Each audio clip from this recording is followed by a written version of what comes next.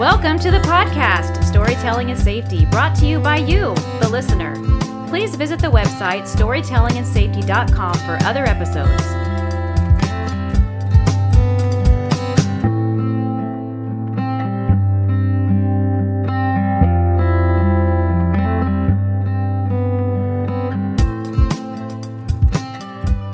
Welcome back to the podcast, Storytelling and Safety, and I'm your host today, Tim Page Bottorff. We have had some incredible things happen over the last year, which is our inaugural year. We've had a professional baseball player. We've had some close friends, a lot of safety professionals. We've even had a senator. And more importantly, we've had some incredible storytellers. But as we look back, it brings me great joy to me and the team that we're all in the top 10% of all safety-related podcasts and greater than 50% in all podcasts that are out there. So I got to say thank you. This really couldn't happen without all of you. But today is a moment that brings me even greater gratitude. Today, we've got someone who brings gratitude to the forefront, and he will tell you why. Mike Shaw is a friendly Canadian who started out in competitive skiing and has always threatened me to put me in skis, which I don't know if that's going to happen, but maybe we'll revisit this when the pandemic is over and have a conversation about it. But I don't mind going up to Whistler, and I don't mind going up to where he lives. I will say this, the closest I will ever come to a skiing right now at this point is on a Nordic track. So Mike has also coached at a high level in Canada, mostly freestyle skiing. He's also the author of a book just recently released, Never Part of the Plan, a story of courage, resilience. Mike was coaching heavily up until around 2013 when his life was completely changed forever. I invited Mike here to share this amazing story and to show you the power of gratitude. Mike, welcome to the podcast. Thanks, Tim. I'm really thankful to be here. This is an awesome opportunity to connect with you. I appreciate it. Yeah, and I have to ask, how are you doing through everything? Oh, on the whole, I'm really doing fantastic, actually.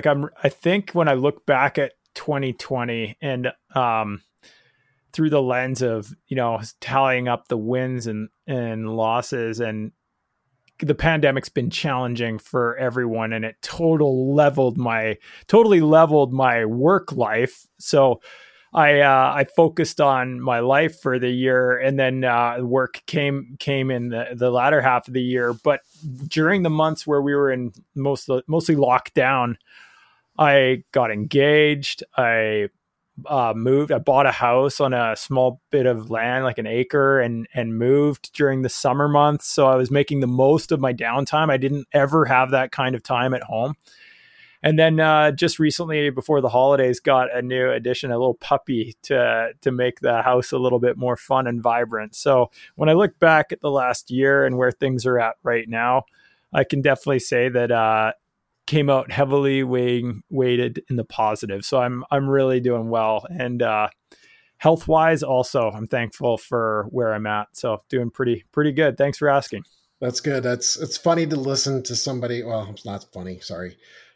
Not funny, haha, but like, okay, so he just got engaged and now he's got a puppy and now he's got a home. That actually is life. Like everything that you're doing there is life, but you've done this all within the matter of a pandemic. And I applaud you. I can imagine that there's some people out there that say they're not going to do any of those things, but you've done them all and you're still smiling. That's great. So, yeah, I'm Initially, I was sort of knocked down like everybody else. I feel like I don't think anybody was sort of immune or didn't get affected by the collective consciousness, the stress, the anxiety that the pandemic brought. So I definitely felt it, but I had a choice sort of early on. I was like, how can I make the most of this time? Because I don't usually get it. I'm usually on the road traveling so much that being grounded and setting down some roots was really nice. Okay. Well, I got to ask, before 2013, did I miss anything in your intro? I think I pretty much nailed that. Is there anything else that you did for coaching, and were you ever a part of Team Canada? Is there a little bit more that you want to expand on that, or are we good to go? No, that's good. I had a competitive career when I was younger, which led me down the road of coaching high performance sport and sort of national team stuff. I just was a passionate skier and young athlete and that was how I chose to make my career and my life was all based around skiing. Okay, perfect. Well, we're at that moment. I know that when we do a lot of training the way we do, we always do a lot of anecdotal work, and we share stories. And this podcast is 100% about sharing stories. So I want to know, there's a couple of things, but first of all, painting the picture is important for us. So if you could do us a favor, it's hard for people to get a visual when they're listening to a podcast, but I honestly have never had that problem listening to your story. So can you tell our listeners, or at least paint the picture of everything that kind of led up to that day in 2013? And then I know for a fact that when I had you come through a Train the Trainer, that you had everything built the way it was supposed to be. And I was amazed at that. And I think that from a podcasting perspective, you were able to tell or paint the picture. So if you could do me a favor, just on that day, and then everything afterwards, and the reasons why you have such a great mindset about gratitude. Yeah. Okay. Thanks. This is awesome. Prior to 2013, I'd had a career in freestyle skiing where I'd had some injuries, and those injuries had subsequently made me step back from the competitor seat. And I moved into coaching, and I was actually thankful for that transition at the time because it was a way to still stay involved in skiing. And when I got healthy, every day that I was healthy on skis was always a good day, because in a sport with so much risk, I knew that any day on skis could be my last day on skis, potentially for that season or for even just a few weeks or whatever. And that was a huge opportunity cost at the time as a competitor.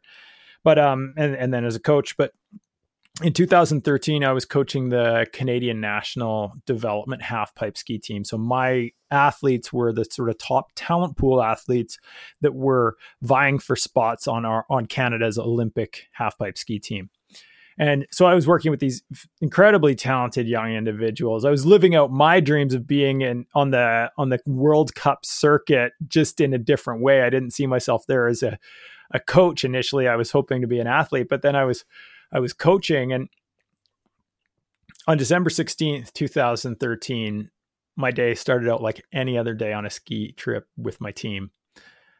You can picture this. We were just outside Denver, Colorado, staying in a small town named Frisco, nestled in between mountains, the likes of Copper, Vale, Breckenridge, Arafo Basin, Loveland. There's all these amazing ski hills out there. And I walk out the door of the rental house in the morning. It's a beautiful bluebird day. The air is cold and crisp, kind of hits you like a wall when you open the door.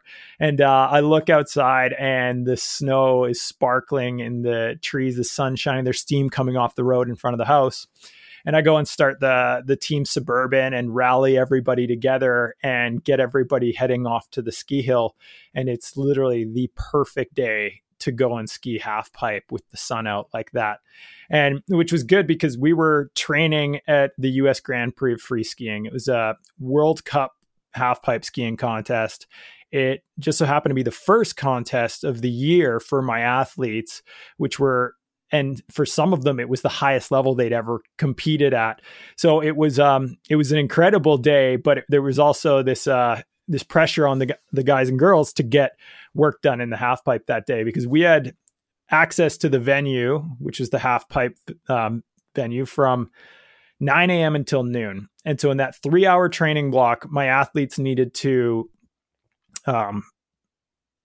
complete all the different tricks that they needed to do to put together a contest skiing run. And so a super pipe it's a half pipe. It's literally what it sounds like. It's half a full circle, but it's 70 feet wide, about 23 feet tall, and 600 feet long. So it's about as long as a football field.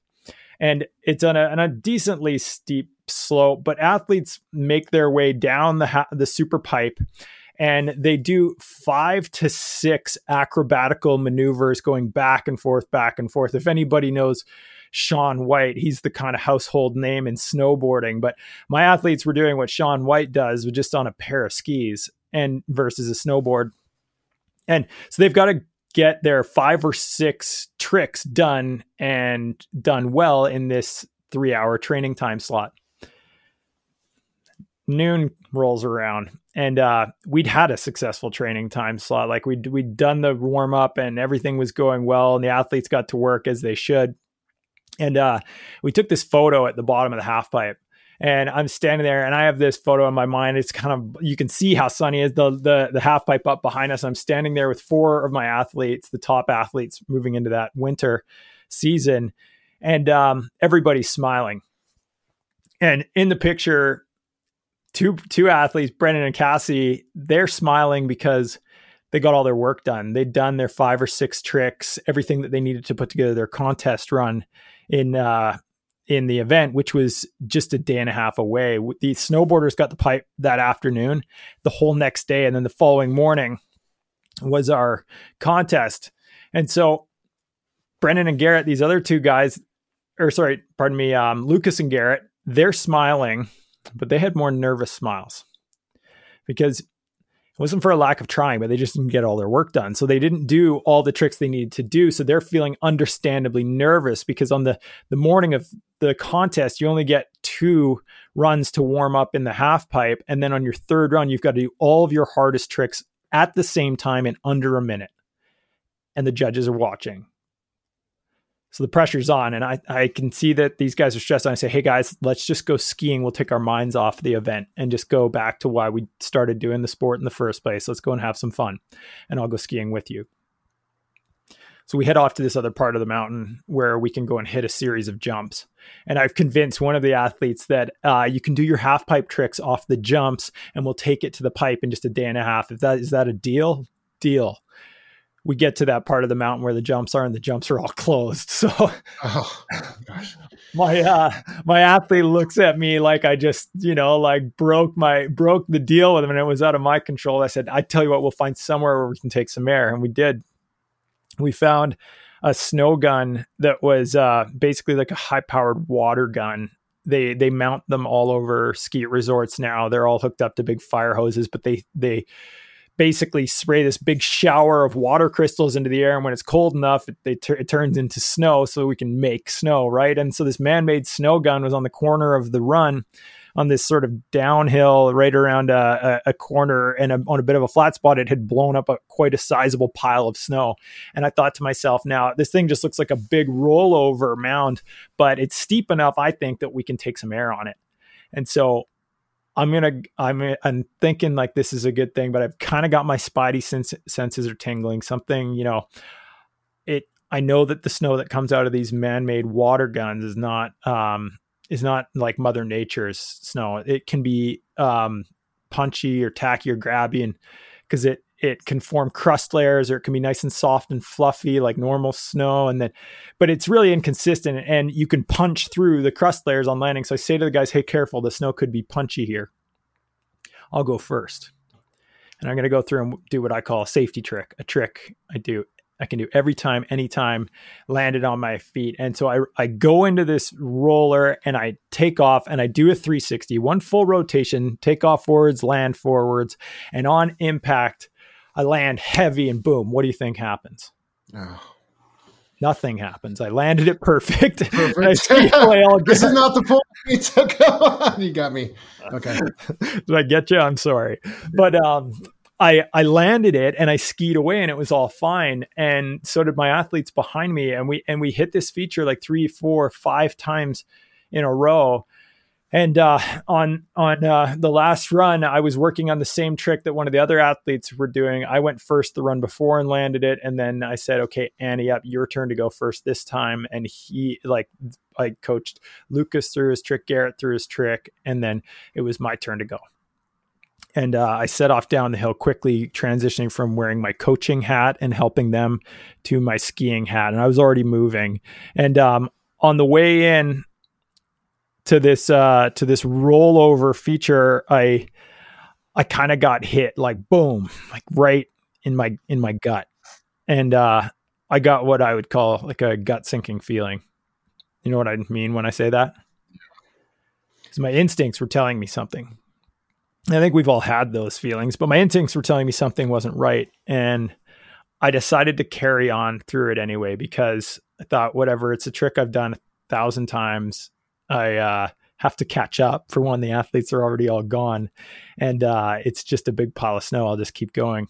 And I carved a little bit farther to the left than I did the runs previous. I executed the trick, which was a 720. It was 2 rotations this time, taking off forwards and landing forwards. And when I landed on impact, I got hit, boom, with an uppercut to the face. And I was tumbling downhill out of control. My head impacted the snow. I was like, what happened? Oh, I was winded. And I started sliding to a stop, and everything was running through my mind because I was confused. I was like, why did I crash? I thought I was going to land that. And then it hit me like, oh my God, I just hit my face. I think I had a brief but sharp pain in my neck, and then nothing. And I slid to a stop, face down in the snow. My goggles had come down over my nose and mouth. I was breathing into them, and I couldn't roll over. I couldn't get up. I couldn't move or feel anything below my neck. I just broke my neck. And you knew it right away. I knew I was paralyzed. I couldn't get up, and my world came crashing down.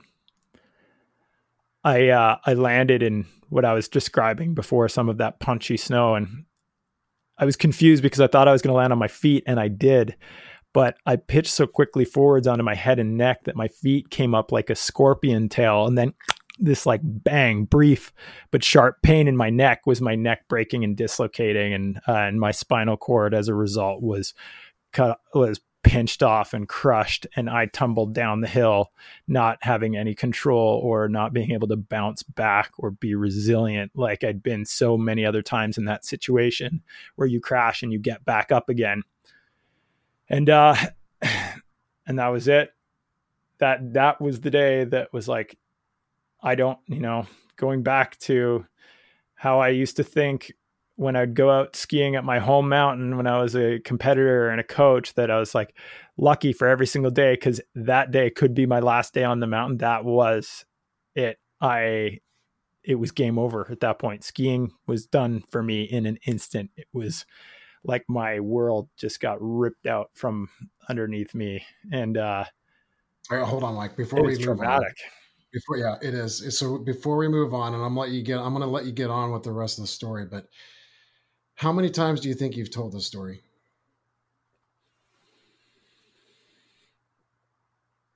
It's hard to call it. I don't know. The quantifying it, probably hundreds, if not into the thousands now. Okay. So telling the story, I have to ask, does it bring you back to that moment every single time? If I let it.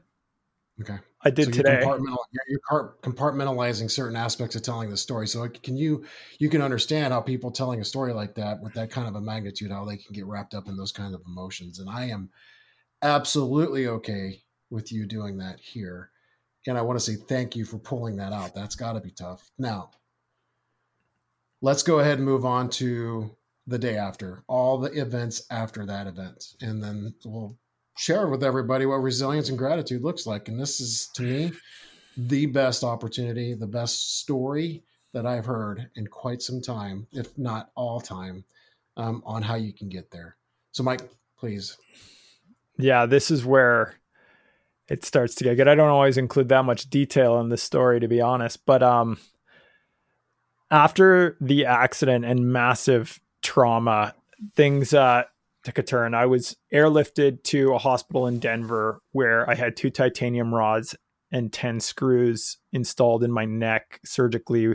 They cut away a bunch of bones so that my spinal cord could swell, which was really my only hope of a physical recovery. And at the time I was willing to try anything because the odds of recovering without the surgery were 0. And with the surgery were maybe like 50-50. The surgeon and the specialist didn't really know, but they said, if you don't do it, you won't. So I said, okay, I'll take 50-50. You said, I'll take those odds. And I'm glad I did, because the morning after surgery, I could just slightly close my elbows. So I could bend my arms with my bicep and deltoid muscles were sort of functioning. I didn't have tricep function, so I couldn't open my elbow. So I couldn't like push my arm straight out, but something had changed, and that was beautiful because it gave me hope, and real hope, something to hold on to, because as far as I was concerned, if that had changed, it meant other things could keep changing. And on day 2 after the accident, I had someone, and you could picture these 2 gentlemen were standing at the end of my bed. They're both wearing the white lab coats, the stethoscope around the neck, clipboard, chart in one of the gentleman's hands, and they're both looking at it quite seriously. And one of the gentlemen is this tall Croatian guy named Tom. He was my surgeon, and the other one was the spinal specialist, and he had this kind of like long white whispery mustache, and he kind of looked like the oldest thing in the hospital, and it probably was. But he stood there and he proceeded to tell me in these words, he said, "Mike, you should prepare yourself because you'll probably never walk again." And I said, "Whoa, pardon me. How do you know?" And I said, and I hope I didn't say it quite like that, or, with any kind of, I hope I wasn't rude, but I said, "Well, how do you know? Why are you telling me that?" And I asked, and he told me, and I heard him, and I heard him out, and he told me all the reasons why in Western medicine I probably wouldn't get better. And then I said, "Okay, I don't know if you're right, because something's changed. And so I'm going to leave that door open in my mind, and I'll wait before I close it. But I heard you. I'll be prepared if that's the case." And it wasn't more than a day or 2 later that my legs moved. And then I had this overwhelming wave of gratitude. And then it was kind of like, okay, I think I'm going to be okay after this. And that was when I started thinking about all the things I'd be able to do, and getting back to the mountains and skiing again and all sorts of stuff. But those initial few days were really pivotal in my trajectory following the accident. And a lot of it came down to perspective. And I chose the perspective of hope and trust, and then the gratitude that followed for every little bit of recovery and every little bit of progress I made physically, wave after wave of being so grateful I could pick my own nose or brush my own teeth. I was so happy I cried. The first time I was able to shower on my own, which was like 6 or 7 weeks after the accident, like where I was gaining my independence, it was those moments. And then when things that the magnitude of like being able to stand and get out of bed every morning, those were the like boom gratitude triggers, the things that really stood out to me as being a gift and something that I could hold on to and purposely activate to achieve a huge amount of momentum in my recovery. Gratitude became the most powerful tool for me in terms of getting back on my feet. And I mean that physically and figuratively speaking. It's an incredible tool for personal resilience. And I just started, it's kind of took the ball and ran with it at the time. It was pretty powerful. I have to say, and I've had a bunch of folks throughout the pandemic that have had some really tough times. And I don't feel like it's the right thing to put them in their place. That's not what I'm talking about. I really work towards the empathizing more so than the sympathizing, because sympathizing, I could do that on my own. But when I empathize, I could provide some, at least words of encouragement. But something always wells up in me that I actually want to say, have you ever been told that you'll never walk again? And when it comes back to the situation or the moment where you were told that, it wasn't that you were going to prove him wrong. It was just like, okay, why is it that's happening? Give me more reasons. It's sort of like what a safety professional does when it comes down to a root cause analysis. They're really trying to find why before solution. Your mind was already there at why before solution. And then solutions just started presenting themselves, especially when you made progress. But making progress out of this really a dark space in your life, it must have been really tough. And then, obviously the pain and all of the work that you had to go through, it's just that here you are walking. So not to spend too much time on it, and I hear the gratitude in your voice. How long after the accident were you back on a pair of skis skiing again? So I first went back skiing about 4 months after the accident, which was, not based on the, my surgeon wasn't super in favor of it, but I mean, maybe you can edit that part out. I don't know, but I sure didn't tell my mom that I went home and I was like, Mom, I got cleared to go skiing. And she was like, pardon? I was like, yeah, the surgeon. Anyway, that was a fun fact, but, hopefully my mom doesn't listen to this, but I ended up going skiing in a sit ski just over 4 months after the accident. And I got back on a pair of regular skis a year to the day after the accident. I call it my neck break anniversary. And that was a big ski day in Whistler, surrounded by friends. And then it was a humbling experience. It forced me to go back to therapy and back to the rehab center and the gym and everything like that, and keep working hard to keep going on my recovery so that I could come back the next year and do it again on the 2nd year anniversary of my crash. And that was when I was like, okay, I could actually ski a little bit. And it was still so, my sensation was diminished so much that it was still a massive struggle. So I kept working, and skiing's still not the same as it used to be, but I ski frequently. And now I've just got myself into, started dabbling again, going into the backcountry and actually hiking up to mountain peaks to ski down them. Talk about a rush. It's so wild. Well, you know what? I'm honestly here. What I hear out of the story, what really excites me the most is that you use the word independence, and you can actually make those decisions on your own, whereas, a doctor's not making the decision for you. So, Mom, if you are listening, we're going to keep that part in there, but you can have that conversation. Yeah, it's about time. That independence, making a decision for yourself, is ultimately where it's at. But that wouldn't have happened if you didn't do the work to get there. And that kind of helps us out in safety too, because if you don't do the work to get there, it's likely that you'll take shortcuts, and that we could spend 90 minutes on an anecdotal conversation about just that. But the gratitude, I hear it in your voice. I heard it when I first met you. I think we were midway through, just after rehabilitation and before your first real ski. Mm-hmm. And I just, getting to know you better through that. And then you got involved in the world of safety. You actually stood on the red carpet for a TED Talk. You've done so much in the world of resilience and human performance. Is there any one person or any one thing that you feel is helped you out get here, or is that all on you, Mike? No, I think it takes a village for sure. And I've had some incredible mentors along the way. Someone else you'll no doubt have on your show at some point, a mutual connection of ours, Josh Dueck. He's been an incredible mentor to me throughout the process. He's a Paralympic skiing champion, so he's paralyzed from the waist down, but has a gold and 2 silver medals from the Paralympics. He was a huge influence on my life and still continues to be to this day. But I attribute a lot of the success I've had, honestly, to gratitude. It's hard to actually put into words the significant benefit I've experienced personally just by being more thankful on a daily basis. It's so powerful.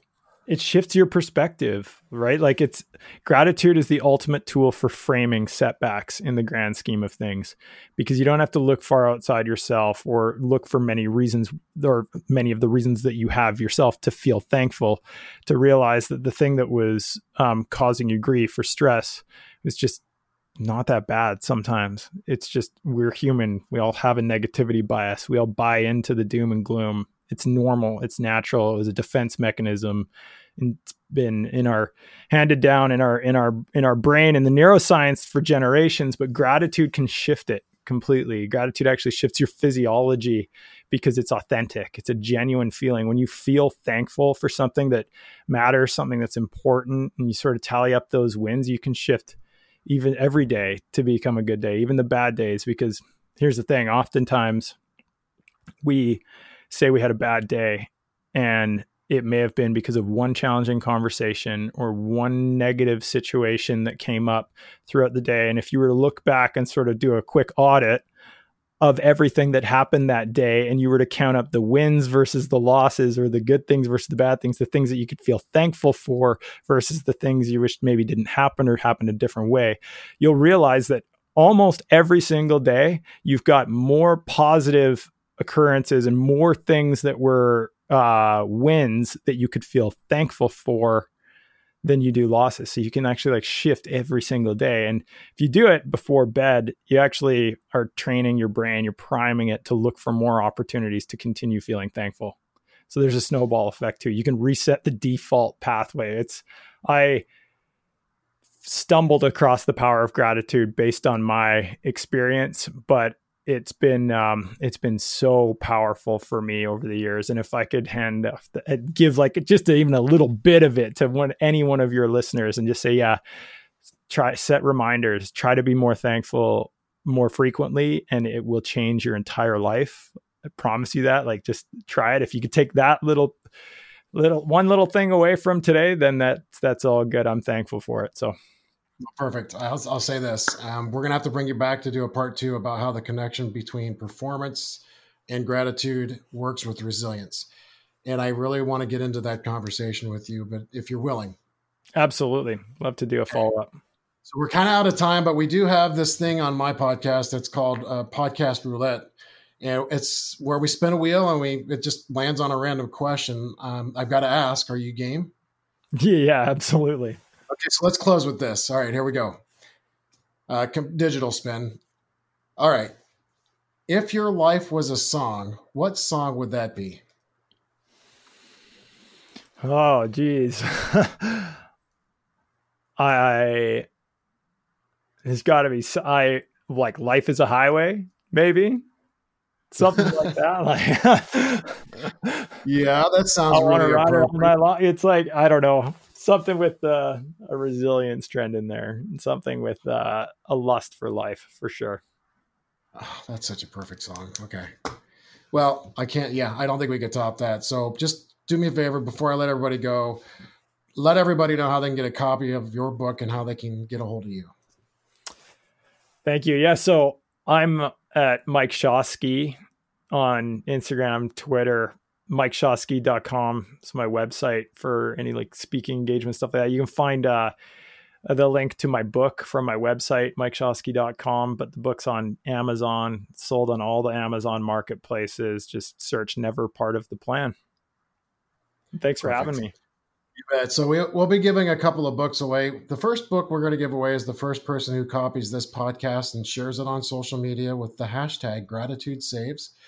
And the second book will go out to the first person we capture in social media that uses the hashtag Resilience Saves. All right. And hopefully I know where you live. I know where you are. I know who you are. We're good friends. Maybe I can get those 2 books signed before we give those out. So, all right. Mike, I really want to say thank you for being here. You've been an amazing guest. We're certainly going to have you back. And if you have one additional final thing to say to people, what would that be? Thanks for having me, Tim. And something that's just kind of coming to mind, and there I could say any number of things, but if you do find yourself feeling down in that kind of valley bottom where it's cloudy, it's dark, it's hard to see the light at the optimism is not super in your face at that point in time. Try thinking about something you have to feel thankful for. It's counterintuitive. It goes against human nature because when you're feeling low, you're just kind of feeling low. But in those moments, that's when it's so powerful to activate gratitude to help pull you out, pick yourself back up and take the next step forward. It'll make you more resilient. And so, Tim, thank you so much for having me. And I hope the listeners enjoyed it. Perfect. Thank you, Mike Shaw. Really, thank you so much. It means a lot to me for having you here. We will definitely bring you back to make that connection. All right. Storytelling and Safety will be back in about 3 weeks, and I'm looking forward to the next podcast. I just want to make this one absorb into the brain waves for a little bit. But thank you, everybody, again. I am grateful for all of you for the listening and putting us up there in high ratings. We will be back in a few weeks, and we'll see you down the road. This podcast was brought to you by you, our listeners. Thank you for attending and spending some of your time with us.